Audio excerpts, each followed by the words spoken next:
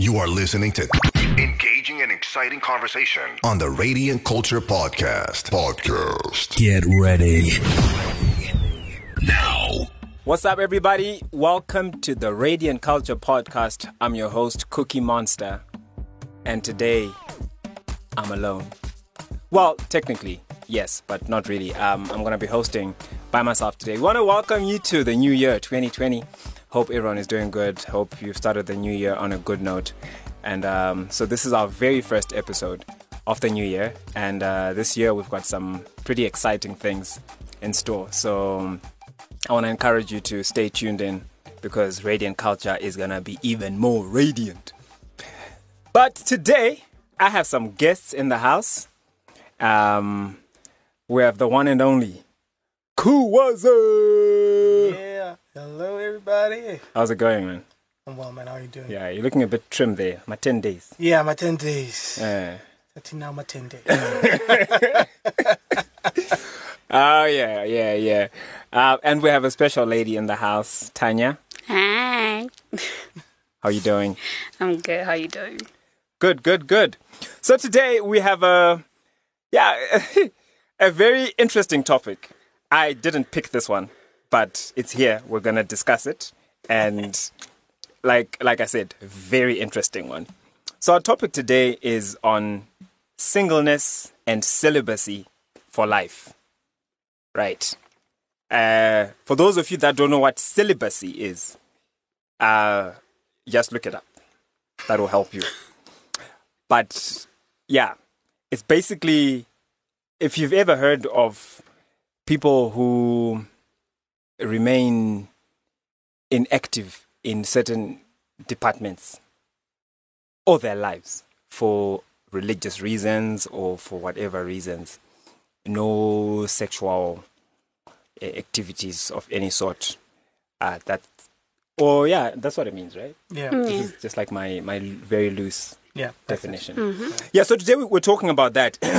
In the book of 1 Corinthians chapter 7, the Bible talks, Paul, especially in the Bible, talks a lot about, not a lot, but he refers to singleness, and he actually talks about how he seems to give singleness a more prominent position to marriage. So we're gonna talk about that. Does it actually make sense to be single and celibate for God? And is it practical? Is it doable? And what are the reasons why people do it?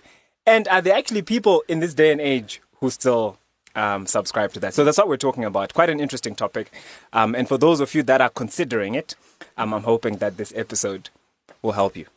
Cool. So guys, let's talk about this practically. A life that is dedicated to singleness for the sake of the gospel. Right. So there's obvious questions that come with that. Right. One of the questions being, if your life is dedicated to singleness, does that mean that you then what? Stifle all the desires? Is this why people then end up becoming eunuchs? Yeah. Practically, how does that work? Yeah, so I think and I'm asking as a guy. We're gonna come to the ladies. Yeah. If you look at that, maybe if people like to talk about Paul a lot when they talk about this passage, and I understand all this topic, and I understand that. But if you want to get a more definitive, I think, take on this issue, it's from Jesus in Matthew chapter 19, and I think that's about verse 10 to around verse 12, where he's just given a teaching on marriage and divorce, and then the disciples, and then he says to the Pharisees that you're not allowed to divorce your wife. That was just Moses letting you do that because your hearts were hard, but from the beginning it was not so. If a man divorces his wife, and marries another, he commits adultery, and anyone who marries a divorced woman commits adultery as well. Of course, then he gives the exception of unchastity. But then the disciples come to him after that, and then they say to him, and that's in verse 10 of Matthew 19, they say to him, if this is the situation between a man and a woman, it is better for them not to marry. And Jesus said, actually, this is not for everybody. This word I just given, word for regarding marriage, Right. not regarding singleness, but regarding marriage. And then he says, for there are those who have been made eunuchs because they were born that way. Then there are those who became eunuchs because they were made that way by men. And then there are those who have become eunuchs for the sake of the kingdom of God. Excuse me. So whoever can receive this word, let them receive it. This word about marriage.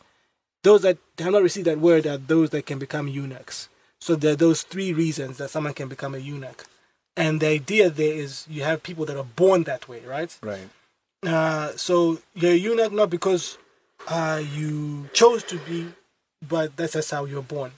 And then there are those that are made eunuchs because men make them that way. And of course, if you know your story of what happened with Daniel and Meshach, Shadrach, and Abednego, they were made eunuchs by Nebuchadnezzar against their will, of course. And the idea was to keep the royal, family from reproducing.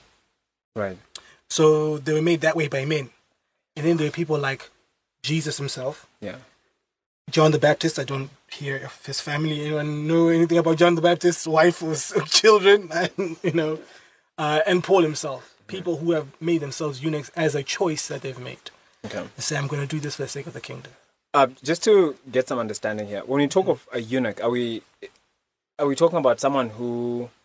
It's a person who's committed themselves not to marry. Okay. Yeah. So it's not the eunuch in the sense like in the old days where a eunuch was, it meant you had certain parts of your anatomy removed. Right. That's what it meant. But so was that supposed to suppress your feelings by having your parts removed? Yes, because once that happens, the medical people now will tell us that some hormones that would be are gone. That are gone. Yeah, the production of those hormones is seriously suppressed. Hormones that have to do with drive, sexual drive, and so on. So you are less likely to be inclined that way. And anyway, the real reason for that happening was to keep someone from reproducing. So you could still have sexual drive, but very low drive.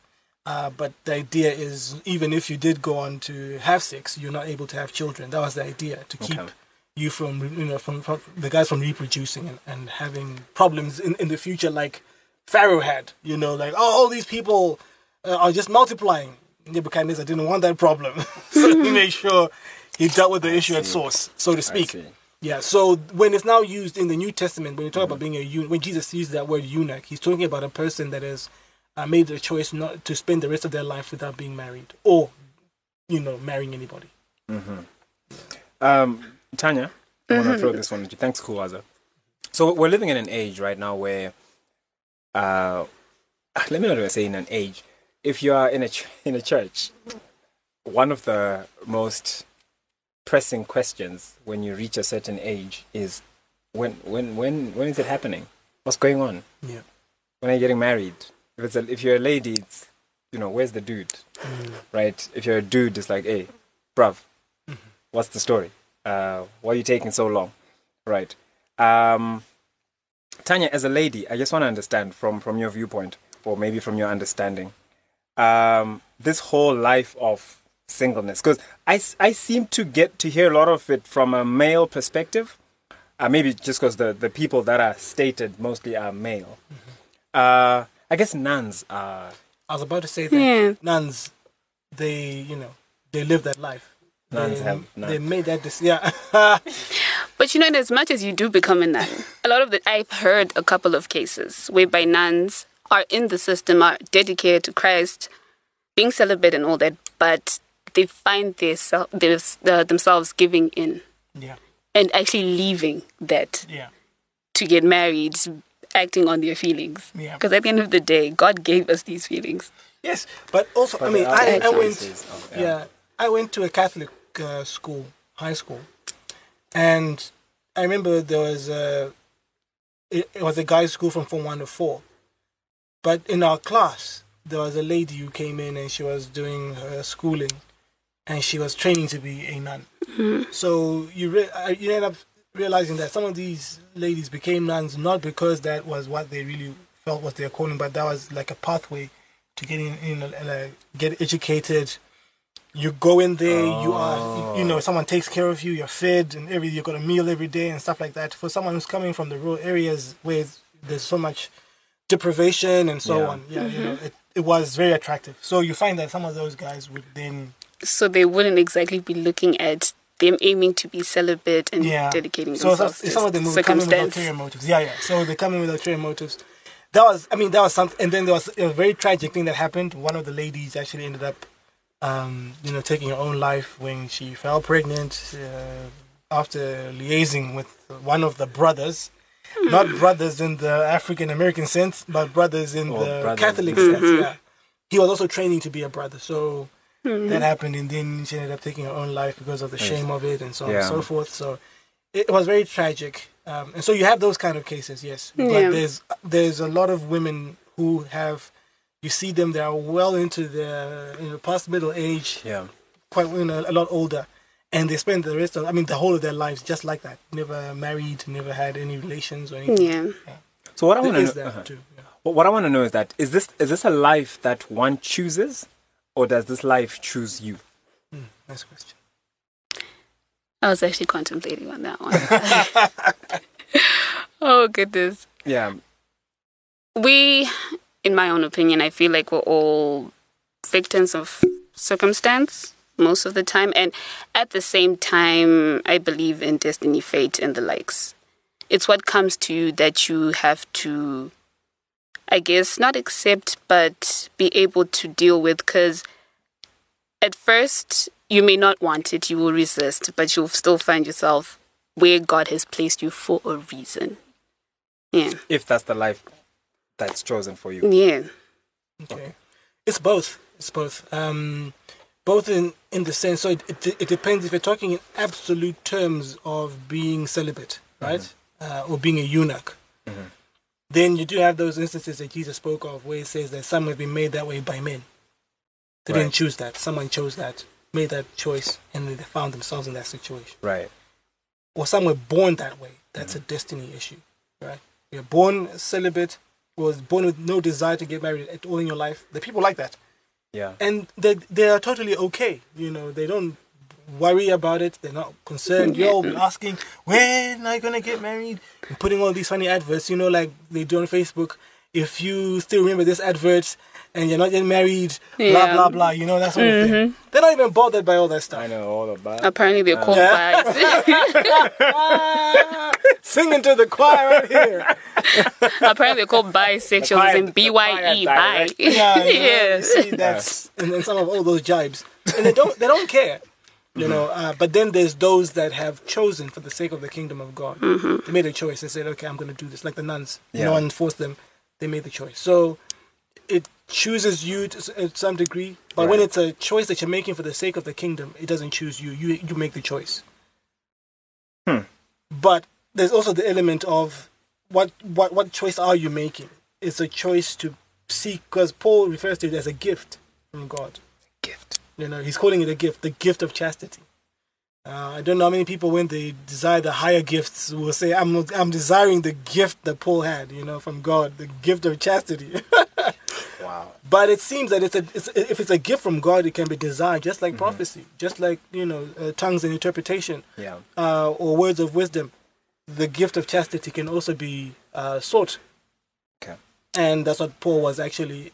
it would make sense for Paul to exhort his hearers to be like him and pitch his kind of life if he felt that it's just something that either chooses you or it doesn't, So he had in mind that this is something that you could make a choice about, and he was pitching it to his hearers. The question, though, is, given the fact that Paul gives it such a... he calls it a gift, he refers to it as a gift. Yeah. Is this then implying that having sexual desires, or rather that sexual desires are an impediment to your full or total pursuit of God? Is that what it's implying? Because you even look at, if you look at, and I'm going to bring up like Buddhism, for example. You get those monks, right? And some of those guys they live these lives of isolation where there's none of these things. For them to reach their nirvana or whatever they're pursuing, which is a whole nother issue. But I'm just referring to this from the point of view that it seems that the desire is viewed as a hurdle of some sort. Yeah. So similarly, the reason why is, and this is a question, that does Paul talk about this does he refer to it as a gift from the viewpoint that our desires can hinder us from fully pursuing God or fully being useful to God? Is that it? I know that Paul was saying the desire itself was the problem. I think it's the desire is such that it always yearns to be fulfilled. Every desire needs to be fulfilled. So it's that fulfillment of the desire. And also, if you look at the context in which Paul was speaking, he actually says it as he's as he's communicating. He says, "I don't want to make this like a commandment. I just want to make it as a concession." But since there's so much sexual immorality, he says, "I wish that you all were like me. That's the ideal that I have for you in mind. But because of the immorality that's all over the place, therefore it's better for people to marry than to burn with passion." And his concern was, when the desire comes, the way that you're going to fulfill that desire is what's going to be an impediment to your walk with God. So if that's going to put you in a situation where you're sleeping around, you're fornicating, or you're sleeping with someone else's spouse, then perhaps you should consider having your own spouse, and within the spiritually acceptable, bounds of marriage, then you can, fulfill your desire that way. I think that was his main issue. He had that. So there was that issue because that was also something that he addressed to the married people. If you look at the first 5 verses of chapter 7, he talks about not depriving each other of the conjugal rights. Only if you're doing that, maybe during a time of fasting or something like that. And then by mutual consent. And then after that, come back together so that Satan does not tempt you because of your lack of self-control. So it's not just something, the desire part wasn't just something that he had in mind for the singles. It was also something he had in mind for those that are married, that make sure you're not opening any doors for the enemy. So in a way, it's like he's saying that if you feel those desires and you feel you are going to give in, might as well get married. Yes. So that it's within the confinements of marriage, which is all right. Yeah. Which is guided by God. Yeah. Okay. So obviously, we're living in a very interesting society where, to put it lightly. To put it lightly. Yeah. You've got movies like The 40-Year-Old Virgin and stuff like that. Basically implying or suggesting that singleness past a certain age is weird. Right? Yeah. Anybody here who knows a guy who's single, who's 45 and single, it's like the dude either has issues or he's a player or he's divorced. We already have these stereotypes, right? Yeah.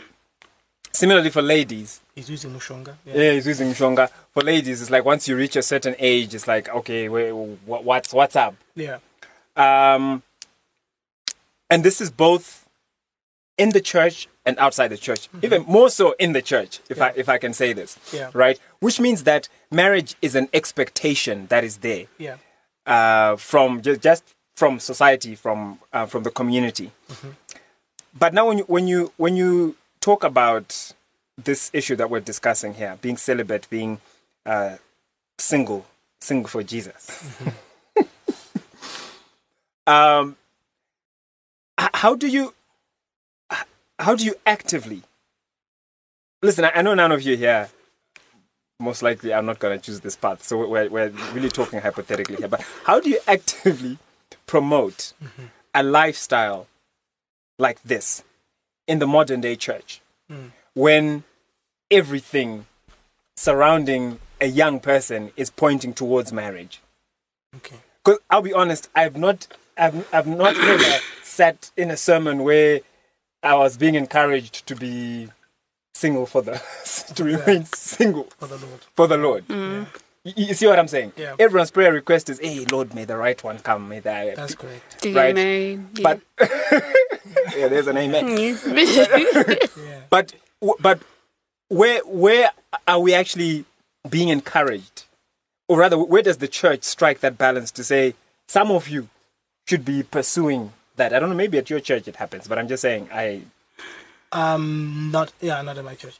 I'd say one of the best ways is to, and this is going to sound so like, run of the mill or whatever, like, yeah, duh. But if we preach the Bible, right? If you're going to go through the Bible, preach the whole counsel of God, you're going to come across 1 Corinthians chapter 7. You're going to come across Matthew 19. You're going to come across all these passages of scripture that plug for singleness and the celibate life. And when you come to those passages of scripture, then you've got to preach it as the text says, and not put in your own ideas about our culture when Zim. So let's kind of temper it down or whatever. No, what did Paul say? What did Jesus say? And put it out there. Because we have, and this is something that's been on my heart. That's why I said I love this topic, because I've been thinking about it. What are we going to do for the people amongst us who probably are feeling that way? yeah. But maybe they have no grid to process it through, because everyone talks marriage. So they don't know that that's what's for them. Right. The minute you open it up and say there's so much, the pulpit and things that are taught it's so important. Someone said, if you want to know whatever is lacking in any church, check what has been taught about it. You find that there's been very little teaching. If think about anything, whether it's like if you've got entrepreneurs in your church coming through, or you're talking about miracles, signs and wonders and gifts of certain description, if those are not happening in your church, most of the time, check how much has been taught about them. And the things that the church is strong in, look at how much teaching has been made about them. Right. So if we don't teach these things, if we don't come to 1 Corinthians 7 and open it up, say, let the word of God speak for itself and not bring any of our own cultural baggage into it, people are not going to feel that sense of, wow, there is this freedom. And actually, marriage isn't the pinnacle. There's this movement. Some talk about it as the feminists are saying marriage is not an achievement. It's a new thing. And it's actually true. And it should be so. The church should be saying about bringing the scriptural side of it. It's not an achievement. It's not nirvana. It's not the holy grail. It is a choice that you can make. Right. But it may not always be the best choice you can make if you want to live a life devoted to Christ and do everything that you want to do in fulfilling the purpose that He's given you. Staying by yourself and being single could be actually a better way to get that, done. And we need to preach that. At the same time, I believe it depends on what doctrine the church believes in, because you'll find some churches actually talking about this whole celibacy thing, and they will talk about it, sit you down. And then the majority of the churches that I have seen, they ignore the issue completely, as if it doesn't matter, it doesn't exist. Not that it doesn't exist, but it's just a really sensitive issue, and they'd rather not touch on it and irk people, if I can say that's how I see it. So at the same time, to some extent, I feel like me being a youth, you feel a little misguided. You don't know where you stand, what the church is saying about it. Yeah. So you find only those special sermons. They're like, okay, we are now going to talk about celibacy and sex. Only when probably they see, okay, this is another sermon that I heard. This is a pastor who was actually saying that I've seen that the churches have ignored this topic a lot, and he goes in depth with it. So it's only a few who get those nuggets of knowledge, but the church as a whole will not. So this is the encouragement, I guess, is to say, let's move away from that, because just like there was a time when speaking in tongues, 100 years ago in the church, no one talked about it. No one taught it. It was one of those things. People thought being baptized in the Holy Ghost was about becoming holier. Right. Was the holier you became, that was a sign of being baptized in the Holy Ghost. And someone had to come in and say, hey guys, actually no, and they weren't really telling anything new. It's exactly what is in the text. Go back to Acts, go back to what happened in Acts chapter 8. And I think that can be done as well for topics like this, to say, guys, maybe you've done the church a disservice by not speaking into it. Especially when you see, I remember I came here talking about divorce and remarriage. Yeah. And if you look at the rate of divorce within the church is the same as that in the world, about 50% of marriages end up in divorce. Is it not possible that one of the reasons for that is because there are people for whom, remember, Jesus said this word is not for everybody. Yeah. And people come in there, that word was not for them. About, do not divorce your wife, do not divorce your spouse, marriage is for life. Yeah. And they're going to marriage because there's cultural pressure within the church, outside the church. And they're supposed to have heard this message that you can live your life by yourself. Yeah. And be effective and be acceptable to God. And be sexually abstinent. Yes. And receive a gift from God if that's what you desire, to be that way. And live a totally productive life, God-honoring life. This is actually pretty, this is pretty deep. And I think there's just coming back to the issue of singleness, there's also this thing that singleness is almost viewed as a problem to be solved. You know what I'm saying? Yeah. Like a disease to be cured. Like, why are you still single? Are you okay? Yeah. And I think, like you're rightly saying, that maybe there's need for more emphasis in from the pulpit. Yeah. You know, to actually state that it's okay for one to pursue this way of life. And I guess it will mean that, pastors will need to really study it and focus on that as a topic. Because I guess it's not the most exciting of topics. But, that maybe there are people for whom this lifestyle is preordained or whatever. Wow. I actually want to recommend, there's a book that I read a summary of it. It's a book by a guy called Sam Albury. He's part of Ravi Zacharias' team. He's got a book called 7 Myths About Singleness. And he raises some very interesting points. And, all those guys are quite deep theologically. So it's not just, he actually goes deep into the Bible. And one of the things he's talking about is how Jesus was not very tolerant when it comes to sexual issues. Jesus actually, he came in with a higher standard. So people who think that Jesus had a more tolerant approach actually missed the whole point. But anyway, if you can get your hands on that book, I'm probably gonna get it on Amazon or something. But just coming back to this, we had a whole discussion with my friends and the producer about this chapter. It's in the book of Revelation, chapter 14, in verse 3, and it says, "And they were singing." So it's talking about people. I think they're before the throne or something. And it says, "And they were singing a new song before the throne and before the 4 living creatures and before the elders. No one could learn the song except the 144,000 who had been redeemed from the earth. It is these who have not defiled themselves with women, for they are virgins." So us guys were now like, hey, the 144,000. Anyway, then it says, "It is these who follow the Lamb wherever he goes. These have been redeemed from mankind as first fruits for God and the Lamb." So, Revelation is a very complex book in many ways. What the heck is that scripture talking about? Well, in the context of... So are these the guys... Are we saying there's going to be 144,000 people who all together We'll go to heaven throughout all the ages who chose to be celibate, and these are the guys that make up the 144,000? No, I don't believe that. I think that one is where they're coming out of the 12,000 each from each of the 12 tribes of Israel. Okay. Right? So it's 12,000 from Asher. It's symbolic. It's symbolic. Okay. Symbolic of a people that are consecrated to God.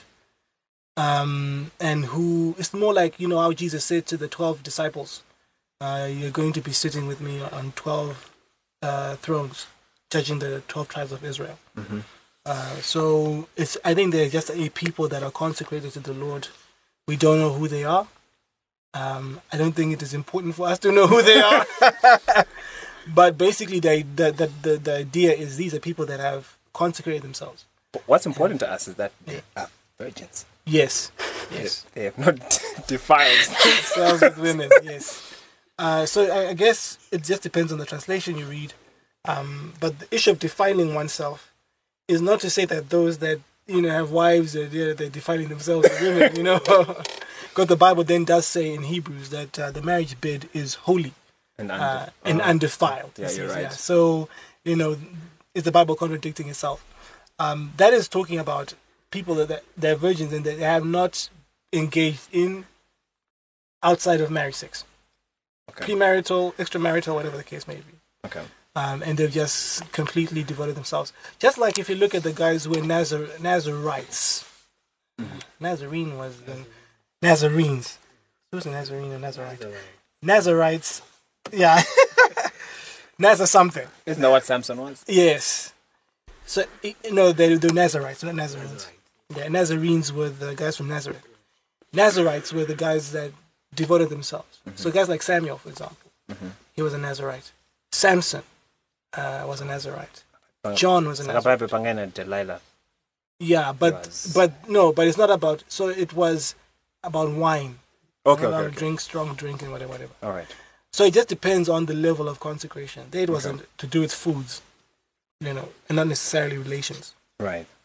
But you can have a situation where guys are consecrated in terms of their bodies and say, I'm not going to marry, I'm just going to consecrate myself to the Lord. And that's what being a eunuch is all about. Okay. But it doesn't mean that you're going to be part of the 12,000. Okay. Yeah. Can you be a female eunuch? Yeah, absolutely. There have been so many. And some of the heavy hitters of history, Mother Teresa herself. Yeah. Then there's a lady, something of a villa, who had all these amazing experiences. The stigmata, I don't know what you believe about the stigmata, where guys would have manifestation of the wounds of Christ on them, on their bodies, do levitations. I remember one lady who, when she died at the age of 33, same age as Jesus, but in her last days she could eat nothing except Holy Communion. Those kind of experiences. People call them mystics. If you have time or I'm not going to give you any sources and ruin and fry people's brains. Thank you. But some of these people are coming out of the Catholic Church. Yeah. And they were nuns and people who spend all their time just seeking the Lord and praying, and they would have these incredible experiences in God, encounters, and we get to do some amazing stuff in God. So there is that. There's lots of ladies who've had those kind of experiences and stories. Okay. All right. So, I guess I would say the main sort of point that I'm picking up from what you mentioned here is that there hasn't been enough emphasis and enough teaching within. I'm sure there's churches that teach it, but I'm saying within just the general church circles, there hasn't been enough of an emphasis on this, and there could be people who actually subscribe to that, to that way of life. I guess, in closing, the thing that kind of makes it tricky or that kind of raises questions is, on one end, the picture that is there of the church is that the church is a bride, right? The church is presented as a bride. That's the picture that's given of the church. Yeah. And Jesus is the groom. So just on that basis, we had a whole series here where we're talking about polygamy with our brother Gabriel, and he brought us some very interesting points. But about the bride, right? That the church is the bride. So then, if the church is the bride, it means that Christ Wajo endorses and promotes marriage in a big way. Yes. But then there's this other thing now where Paul is coming and saying, I wish that you were like me. Right? And almost implying that for you to reach a certain level of dedication to the Lord, you have to be without a bride or a groom. So then I'm just like, okay, so isn't that like a contradiction of some sort, though? I was actually stuck on that one because I saw it from the get-go. I'm like, okay, I see this contradiction right here. But is it a contradiction? It's not a contradiction. Is it not? It's not. A I bias think of I some need sort to on Paul's part. have, if you could open Matthew 19. Right. So I'm reading from Matthew 19, verse 10. And the disciples said to him, if such is the case of a man with his wife, it is better not to marry. But he said to them, not everyone can receive this saying, but only those to whom it is given. For there are eunuchs who have been so from birth, and there are eunuchs who have been made eunuchs by men, and there are eunuchs who have made themselves eunuchs for the sake of the kingdom of heaven. Let the one who is able to receive this, receive it. So what Jesus is basically saying is, it's up to those that receive the word. Right. This is the word if regards to marriage. Marriage is beautiful. Marriage has many reasons. You know, God said of the man, it is not good for him to be alone. I will make a helper suitable for him. Mm-hmm. In Malachi chapter 2, verse 15, the Bible says that why did he make the two one? What was he seeking? Yeah. He was seeking godly offspring out of the relationship. Right. So you can't even talk about becoming a eunuch if there were no two people who came together. You know what I mean? Yeah. Because and people cannot multiply over the earth if there is no marriage and there is no reproduction and so on and so forth. So those are some of the reasons. In marriage, also, as you just said, glorious depiction of the relationship between Christ and the church.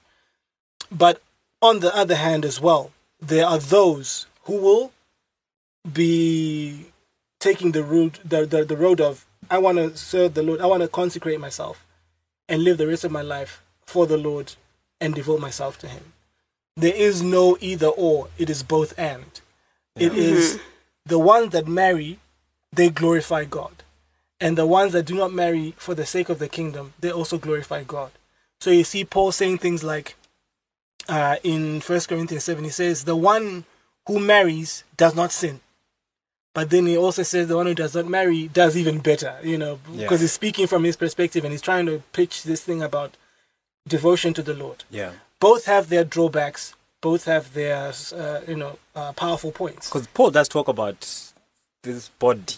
Yeah. The body defeating him, fighting him. Yes. And he beat his body down. Yeah. So the good thing about marriage is that you have family, you have community. It's not good for a man to be alone. Think about it. If people want to torture someone, they put you in solitary confinement. Yeah. Put you all by yourself for 21 days, and then you come out there, you're going crazy. Because man isn't created to be alone. Yeah, I'm going crazy. Perhaps. So, and also if you look at it from a societal point of view, marriage is held in high esteem. Yeah. And the Bible does say, let marriage be esteemed by all. That's what Hebrews says. Right. So there is a beauty to marriage. And it also reflects the relationship in a unique way between Christ and the church. But then Paul says, the reason I'm saying, guys, consider this way of life is that I want to spare you the troubles that come with marriage. There are people who have had to relocate from a place because their child is sick or their wife can only get treatment in another country where, they can't get it in that particular nation, or the spouse, whether it's the husband or the wife, is not able to get a visa because this one is a Zimbabwean, the other one is British, and so these guys are playing hardball, the immigration guys, and so one has to be kicked out, and then you actually have to leave the country. Yeah. All these kind of complications where people can't end up, that's why Paul says the one who is married is divided in their, in their devotion, in their attention. Right. They're thinking of how they can please their husband and their wife as much as how to please the Lord. So there are all those practical points of why Paul said, I want to spare you the troubles that are coming. Right. I want to spare you, and I'm pitching so that you can have the highest devotion that you possibly can have for the Lord. So it's both sides have their strengths and their weaknesses. Yeah. But what's important is, what is the word for you? If you're going to pursue marriage, then know it's for life. You're not going to say, I don't like, I was just not sure. 5 years, we're just different people now. When you were married, you were okay, but now I'm different. So bye. That's not on the table. Yeah. You know what I mean? And so what resonates with you more, you go with that. You have to be okay with it from the get-go. You can't change. Oh, now I see that I was supposed to be a eunuch 5 years down the road, 10 years down the road. You got 3 kids. Yeah, exactly. I got 3 kids. And now to be a eunuch. No. But you find people already celibate who are now in that. They're like, but then again, that's not for me. Yeah. Exactly. If you're going to do the celibate thing, like you're going to be a nun or whatever, and then you say, that's a lot better. It's easier to do it that way. You say, look, I thought I was a Pentecostal nun. Yeah, well, but you have to be sure. You have to be determined in your heart and in your mind. That's what's important. Yeah. This is what I want to do. And then you pursue the gift. If you do that, you never had the gift. If you run away from that life of celibacy. Right. Because Paul calls it a gift. And the gift enables you to have control over your urges and your desire. So it's something that you're called to. Yeah, so it's something called, and there's divine enablement. Yeah. That's why Paul calls it a gift. God actually enables you to live that life. Yeah. I think what's amazing about the Bible is just the way it addresses all these things. And, a lot of people talk about the Bible contradicting itself. Yeah. But the more you study the Bible, the more you actually see that the Bible has multiple layers of depth. And it actually supports itself in so many different ways. Yeah. And a lot of the times where we feel like the Bible is contradicting itself is just because we haven't studied the Bible properly. Yeah. And I think this is one such topic where it's just like, one can actually actively and intentionally choose a life of singleness and devote themselves to God, and it's amazing. Yeah. I mean, just thinking about it like that. Yeah. I guess I'd always kind of known about it, but then, it just, you put it in a very different light for me, and I'm just like, well, not that I'm like considering it or anything. It's okay. Yeah. Cooking master. Yeah, I have other gifts. I don't think this is one of them. So, yeah, any closing thoughts from you guys before we wrap it up? Tanya? Well, from this beautiful discussion here, I've actually been enlightened a lot more than I was before. And I would say that this, in terms of celibacy, singleness, it's something that you're called to. God has to take you to that place. And it's a place where he'll know that you'll be able to be sustained, comfortable. And it's not like, sometimes it'll be out of your comfort zone, but it's just your purpose, if I can say that. Yeah. It's something you're called to. Yeah. Okay. And I'll say I'm grateful that we've had this discussion. As I said, it's a topic that's been on my heart for a few years. And it is my hope that we'll have more people come out and say, this is the life I want to live for Christ, and have the honor and the respect and the dignity to live that life, and the support system within the church. Yeah.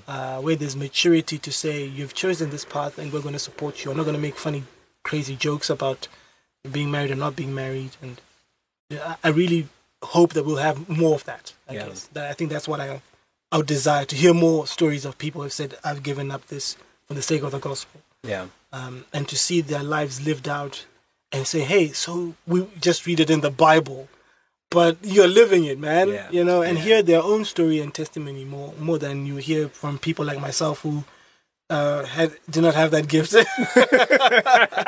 So great discussion. I'm so honored to have been a part of it, and I hope this can just keep going on around the churches. Yeah. The churches should just talk about this more. And like I already mentioned, I think this really gave me just a lot more enlightenment in this area. Just saying enlightenment sounds fun. Yeah, because that word now means a lot of things. But I in closing, I think I also just want to say that as we always say at Radiant Culture, that this is more than just about having a discussion, but for you to also search your heart and listen to what God is saying to you, and this could be something that you need to consider seriously. Maybe it's not just that you don't have game. Maybe it's actually that the Lord is trying to say something through your lack of game. Trying to pull you somewhere else. So in closing, just search your heart and listen to what God may be saying to you. Thank you so much for listening. And like I mentioned at the beginning of the program, that 2020 is a hot year for us. We've got a lot of exciting topics and discussions and things that we want to do just to grow together as a community, to seek God together, to seek truth together. So stay tuned. God bless. We're out. Thank you for listening to this week's episode of the Radiant Culture Podcast. If you want to make a contribution, make a suggestion, or have a request, you can get in touch with us via email on radiant@thehub.co.zw or inbox us on Facebook and Twitter. Look out for the next episode and remember to share this one with everybody you know. God bless. It's hot, it's fresh, it's uncut. #Real Talk on the Radiant Culture Podcast.